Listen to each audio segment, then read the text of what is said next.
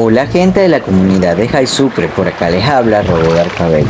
Esta vez para contarles lo que fue la visita final a la estación de Fragata de FIDAES con los alumnos de la unidad educativa Nueva Toledo. Previa a la visita final se procedió a culminar la elaboración de boyas para el sistema de flotación de nuestra online.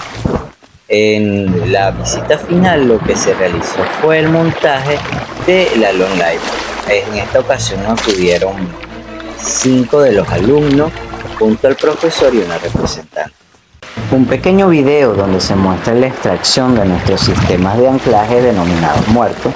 Son dos los cuales impiden que nuestra online sea movida por la marea y también mantienen esta forma de línea recta.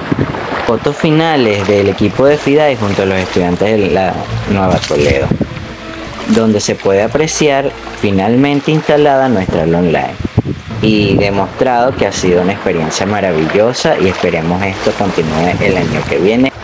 Gracias gente de Visita, hasta la próxima.